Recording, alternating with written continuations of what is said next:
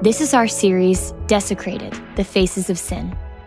In this series, we will examine the perverse and pervasive nature of sin as we explore specific Old Testament narratives. We will see the many faces of sin and not just view sin in a one-dimensional way, but see its multifaceted nature. Peace be with you. Today's scripture reading is Genesis 4, 3 through 15. If you don't have a Bible, you can follow along on the screen behind me. Hear the word of the Lord.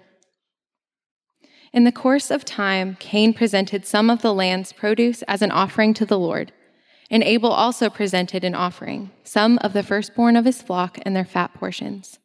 The Lord had regard for Abel and his offering, but he did not have regard for Cain and his offering. Cain was furious, and he looked despondent. Then the Lord said to Cain, "Why are you furious, and why do you look despondent? If you do what is right, won't you be accepted? But if you do not do what is right, sin is crouching at the door. Its desire is for you, but you must rule over it." Cain said to his brother Abel, "Let's go out to the field." And while they were in the field, Cain attacked his brother Abel and killed him. Then the Lord said to Cain, "Where is your brother Abel?" "I don't know," he replied. "Am I my brother's guardian?" Then he said, "What have you done? Your brother's blood cries out to me from the ground. So now you are cursed, alienated from the ground that opened its mouth to receive your brother's blood you have shed. If you work the ground, it will never again give you its yield. You will be a restless wanderer on the earth." But Cain answered the Lord, "My punishment is too great to bear, since you are banishing me today from the face of the earth, and I must hide from your presence and become a restless wanderer on the earth. Whoever finds me will kill me." Then the Lord replied to him, "In that case, whoever kills Cain will suffer vengeance 7 times over." And he placed a mark on Cain so that whoever found him would not kill him. This is the word of the Lord. You may be seated. Well, peace be with you. We can do better than that. Peace be with you. What a joy it is to be with you all this morning. Pray that this morning is going well for you. If you are a first-time guest here at Sojourn, we say welcome. We are so glad that you are here, and we pray that a word would be spoken or a song that will enrich your life in Jesus. My name is Pastor Jamal. I'm one of the pastors here, and today I have the opportunity to kind of go through and explain today's text. We are kicking off a new series, and the title of the series is Desecrated: The Truth About Sin.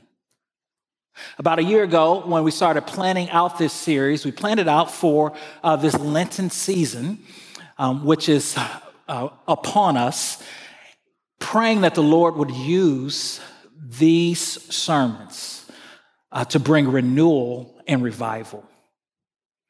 You know, the scripture says, "Be merciful to me, O Lord, a sinner."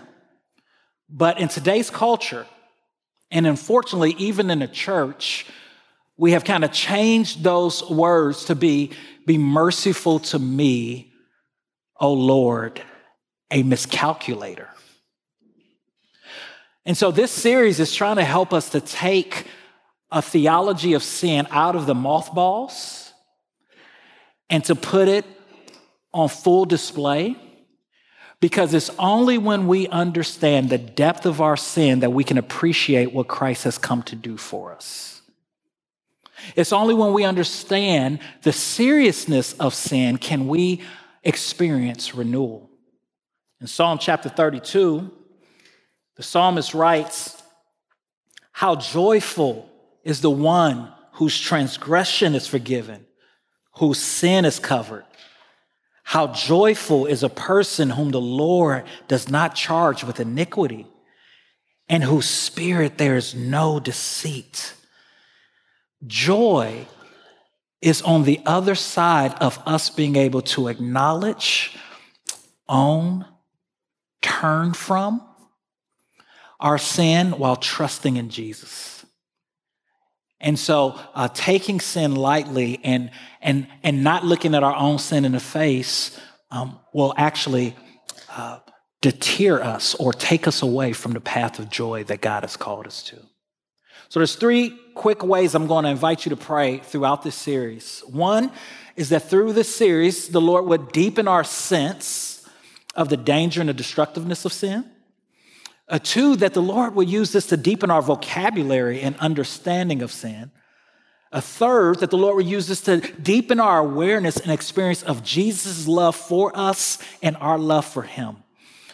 And as we're going through this series, there are two resources that I'm leaning heavy on and that I've appreciated deeply. One is Cornelius Plantinga's Not the Way It's Supposed to Be.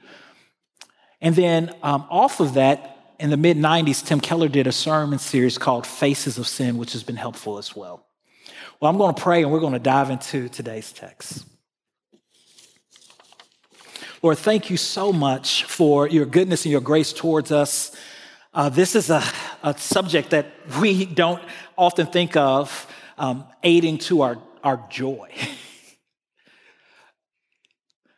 Some of us, man, we have voices in our head that is constantly condemning us, even though we are in Christ Jesus. And to think about preaching 9 weeks on this subject makes us sad. Well, I pray, Father God, that you would surprise us and surprise those persons with your love, reminding them of your gospel of no condemnation, while simultaneously doing a work in their heart where they're able to see their sin, to repent and return from it while rejoicing in the finished work of Jesus. So speak, Lord, for your servants are listening. In the matchless, wonderful name of Jesus, we pray. Amen. This past fall, we completed a series called Sacred. And in the series, we looked at Genesis 1 through 3. We explored how the God of this universe created the world and it all was good and beautiful, and how Adam and Eve was God's kind of crown, a jewel of creation. He stamped them with his own image and created them in his image. And then we explored how sin came in and disrupted that, how Adam and Eve chose themselves over the glory of God. But we also stood amazed at how even though they sinned and fell short of the glory of God, how God continued to pursue them, how he covered them with skins and covered their shame and pointed them to a day of redemption. Genesis 3:15, where the seed of a woman would crush the head of a serpent. And it is with that backdrop that we get to Genesis chapter 4:1, as Moses is carefully crafting this story under the inspiration of the Holy Spirit that would have been heard by Israel as they were in the wilderness preparing to cross over to Canaan. And there would have been this tension in Israel's heart of who is going to be the seed, who is going to crush the head of the serpent. And so when you get to verse 1 of chapter 4 and you read these words, the man was intimate with his wife Eve, and she conceived and gave birth to Cain, and she said, I have a male child with the Lord's help. She also gave birth to his brother.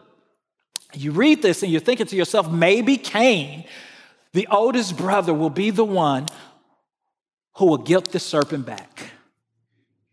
Or maybe it's Abel.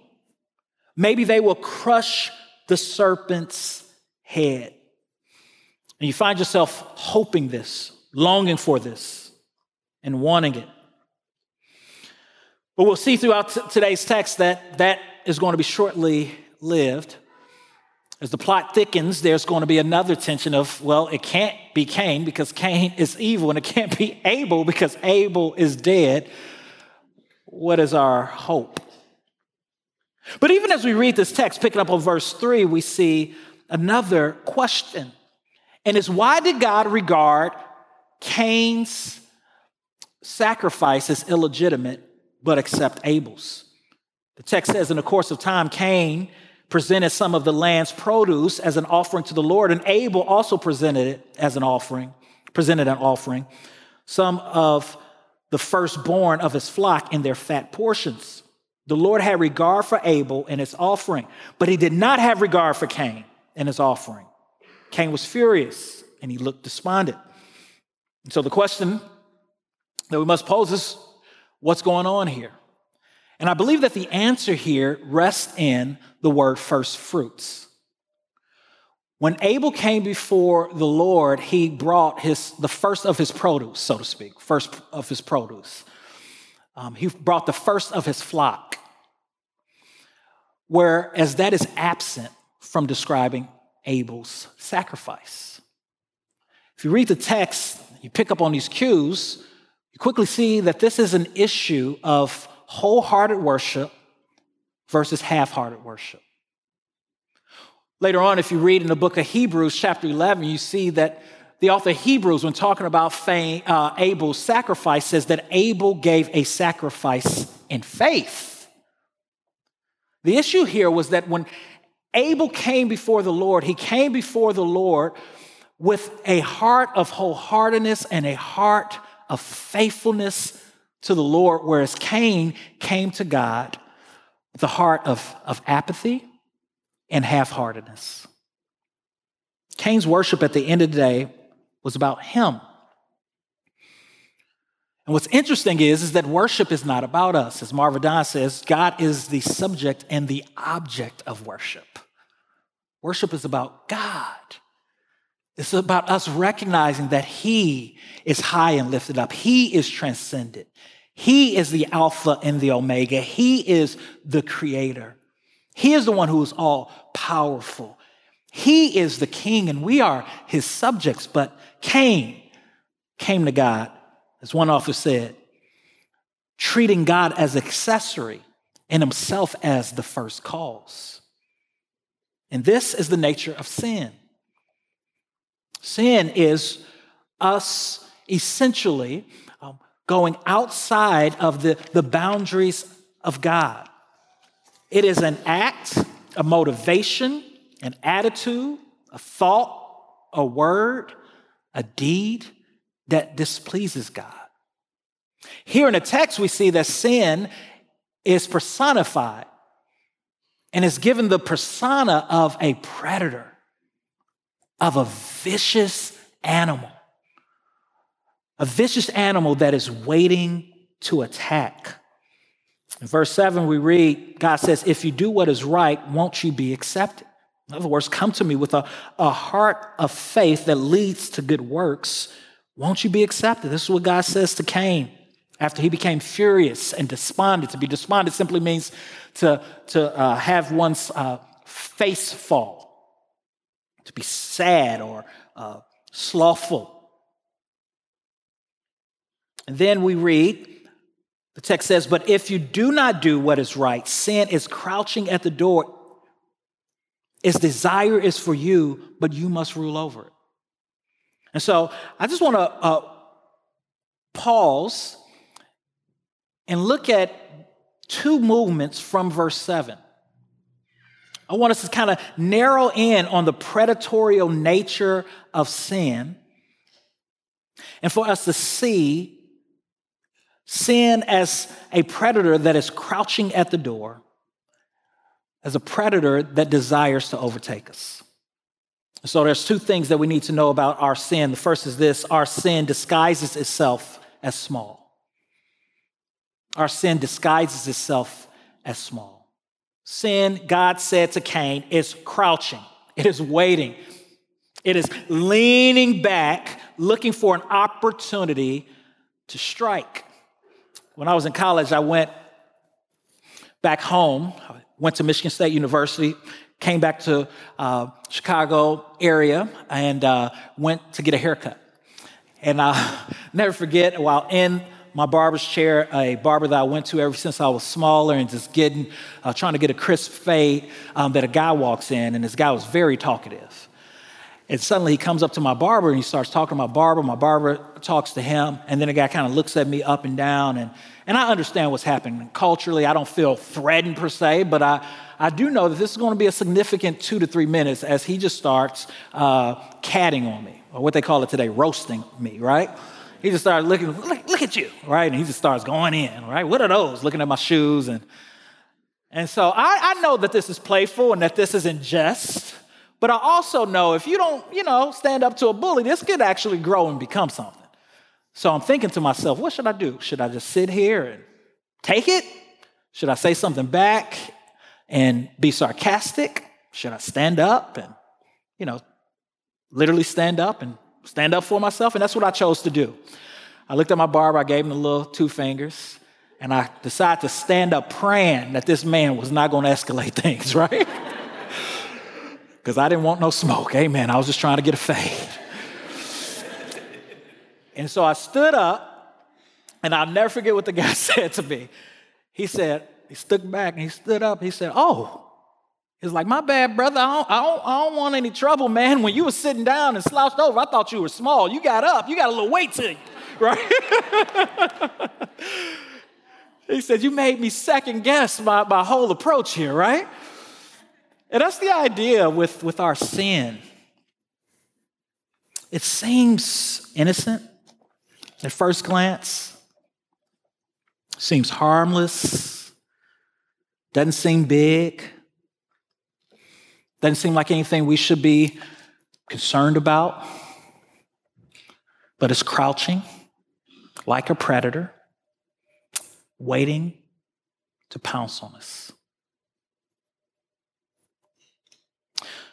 The worst sins in your life look smaller to you than they actually are. I'll say that again. The worst sins in your life look smaller to you than they actually are. Like Cain, we can grow to think that we can domesticate our sin, but our sin is actually ready to domesticate us. We can think that we can control our sin, but our sin is waiting to control us. Your sin is not a cute little pet, it's a vicious predator. And we see this in this text with Cain. Cain's sin starts off as just apathy towards God. It's half-hearted worship. And then it moves to anger. He's furious at the God of this universe who just created everything by speaking a word. Surely he heard the story of Adam and Eve and how God was omnipotent and omniscient and all-knowing, and how they tried to play a horrible game of hide-go-seek, but he knew where they were. Surely he knew who he was dealing with, and yet in this text, he allows his mortal, mutable, temporary heart to come up against immortality, infinite, immutable, and powerful God. And not only is he furious at him, but his whole face changes and he becomes despondent towards God. And then he turns his attention away from God to his brother. And envy fills his heart. Now, it's possible that this wasn't the first time that he was envious of Abel. Envy is something that just kind of grows. The more you think about it, the more you ruminate over it, it becomes bigger and bigger and larger and larger. Perhaps even as a child, going back to when they were younger, he looked at his little brother with envy in his heart. Look at Adam, my dad. Dad always favors Abel. They're always babying Abel. Why do I have to clean the dishes, right? It was just probably growing and growing. And he looked at it as a small thing, something that he could control, but it grew. It reminds me of Joseph's brothers and how they would end up treating Joseph, and how they would probably started off having little conversations and noticing that Joseph was their father's favorite, and how it probably ended up in them doing small pranks against Joseph, but that sin was crouching in all of their hearts, and they began to collaborate together, and before you know it, they threw their brother in a pit, covered his coat in blood, took it to their father and lied to their father. How evil is that? And said that he was murdered. The first time one of them spoke out against Joseph around the kitchen table behind his back out of jealousy probably seemed really small to them. They probably never imagined that their wickedness would take over to the point of harming their own brother. Or think about Saul. And how after David stood up against Goliath by faith and kills this giant, and Saul wakes up the next morning and he turns on hot 94.7, and he hears a song coming on that says, David has killed his thousands. Saul has killed his thousands, but David has killed his 10,000s.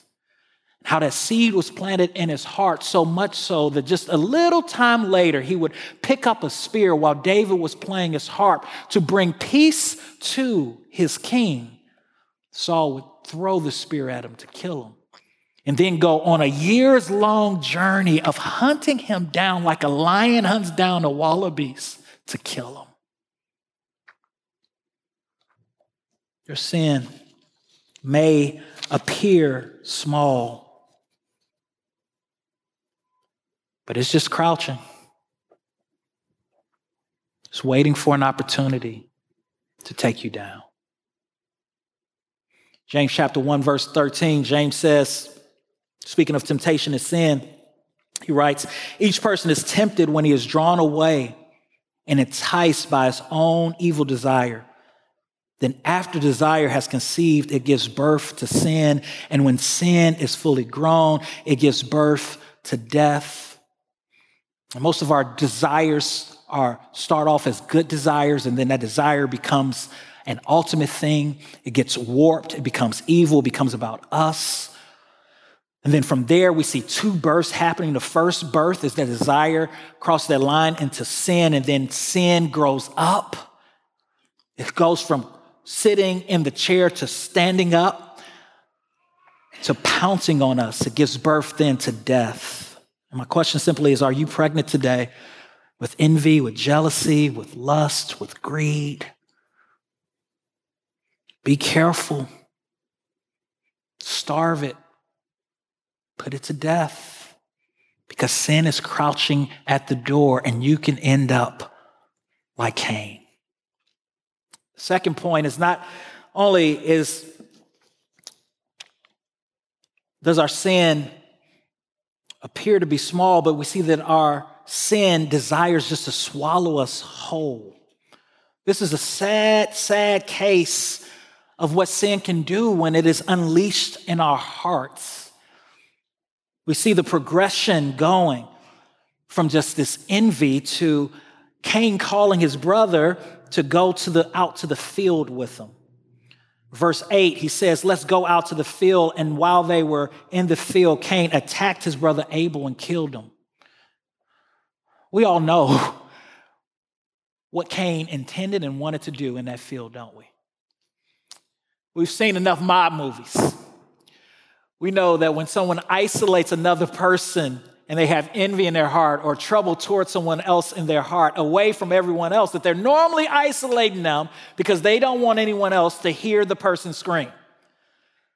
They don't want anyone else to see the crime being committed. They want a chance, if that person breaks free, to be able to hunt them down. In the same way, Cain's sin has now grown up, and now it is literally producing death. And he takes him to the field, and he attacks his brother. And it doesn't have to be envy that leads to physical harm. It can be lusting after our hearts, after someone, or after a picture of someone that leads us to a field, leads us to a dark room. It could be greed. It could be lusting after someone's lifestyle on Instagram, noticing that they seem to be taking more vacations than you. And all of a sudden, that thing grows up and it becomes a little lie here, a little lie there, a little smudge of a detail here, a little taking here. Whatever the sin is, it grows. Jealousy, whenever that person's name is brought up and they're not around, it can become just a little smudging of the person's reputation. Critiquing them, one-upping them. Our sin desires to go from just a thought or an idea to some action. And that action, listen to this, kills shalom. Shalom is peace. This idea of wholeness and which produces beauty. All of our sin is a vandalism against shalom. Adam and Eve had shalom in the garden with God, walking in his presence, enjoying him. And when they sinned, shalom was interrupted. Peace was vandalized. And the same is true here with Cain. He takes his innocent little brother who is trying to worship God wholeheartedly, who's given him the first of his produce. He lures him out to the field. He attacks and he murders him, and shalom is vandalized. 7 times in the text, does the text emphasize that this is his brother? This is simply homicide. This is fratricide. This is the killing of his own blood. This is the one that he was raised with, ate meals with, played games with, and sin has now turned him in on himself. And the same is true for us. And then when God pursues, and that's what I love about God in this passage, is he's constantly pursuing Cain, even in his sin. What a God we serve. When Cain first commits sin and his face falls and he's filled with anger and fury, God graciously comes to him like, yo, bro, it's nothing personal. It's just that you're doing an act of worship, but it's not about me, it's about you. If you come the right way, we're all good. And then after Cain doesn't listen and this sin pounces on him, and even after he kills his brother, God comes to him, gives him an opportunity to confess and to come clean. But rather than confess and to come clean, he doubles down. He gets smart with God. He says, am I my brother's keeper? Am I my brother's guardian? Am I supposed to be babysitting? That's what sin does. Romans 1, it gets deeper and darker. Shears our conscience, shears our heart towards God. Makes God an accessory. It makes us the first cause. Cornelius Plantinus powerfully writes, the person who reaches toward God and wants to please God gets, so to speak, stretched by this move and ennobled by the transcendence of its object. But the person who curves in on himself, who wants God's gifts without God, who wants to satisfy the desires of a dreaded heart, ends up sagging and contracting into a little wad. There's something in humility which, strangely enough, exalts the heart, and something in pride which debates it. That's powerful.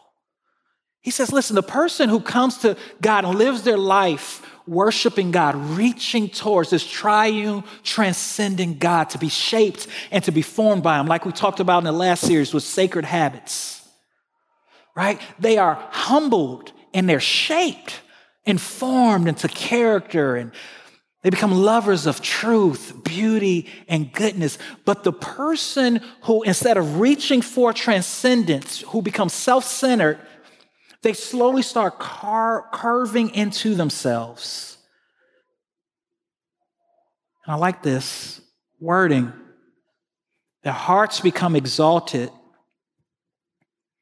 and they become a little wide.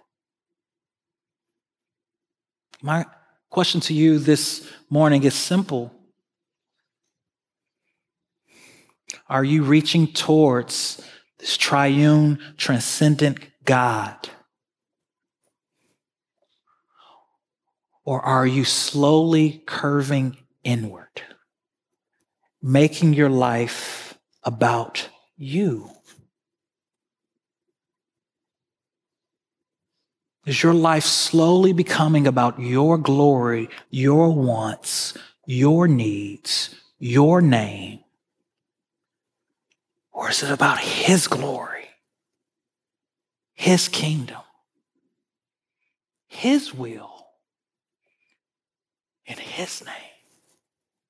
Oh, that God would raise up a people here in Louisville, Kentucky, who, yes, stumble forward and worship as imperfect beings, but by his grace, who are constantly seeking to bring the first fruits of their service to him, who are offering their bodies as a living sacrifice, holy and acceptable to him, knowing that this is their reasonable service. Oh, that God raised us up, Sojourn Midtown, to be a people who believes that in his presence is the fullness of joy, who believes that his presence can satisfy our deepest desires and our deepest needs, who believes that he can shape us into a people who show forth his praise, who believes that his love is able to conquer the darkest parts of our hearts, who believes that he can take the little that we give him and make much out of it. Which brings me to my point of application, and it's simply attack sin, or sin will attack you. Sean Owen says, be killing sin, or sin will be killing you. Attack sin, or it will attack you. Sin is not a cute little pet, it's a vicious predator. It looks small, but it's just crouching, waiting on an open door. And when it gets to you, its goal is not just to have a little fun with you and let you go. Its goal is to dominate your life, to turn you completely inward, to make you forget about the goodness of God, to make you forget about how loved you are, how treasured you are, how beautiful in his sight in Christ you are.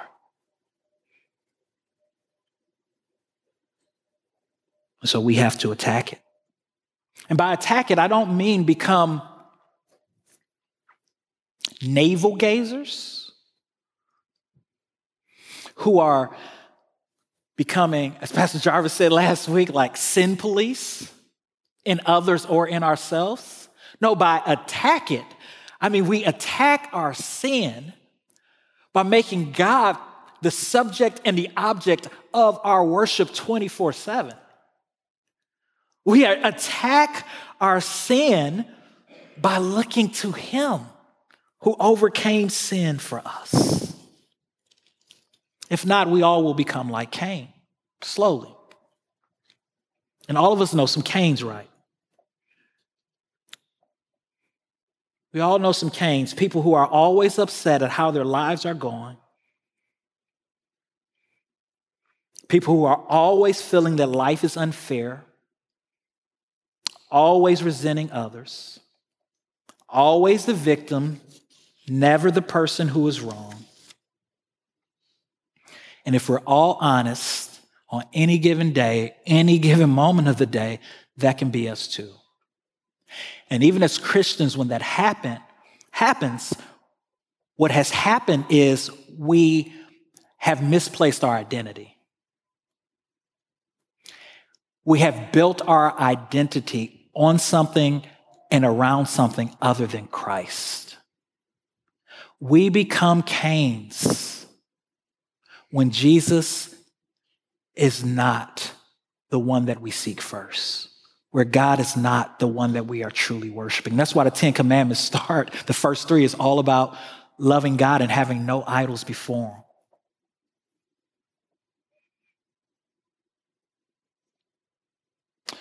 So what are you building your identity around? Any identity other than Jesus Christ is very fragile. It's like a balloon. And when something goes wrong, when that idol is not pleased or fed, it pops. We become angry, we become despondent, and we find ourselves in places we never thought we'd be.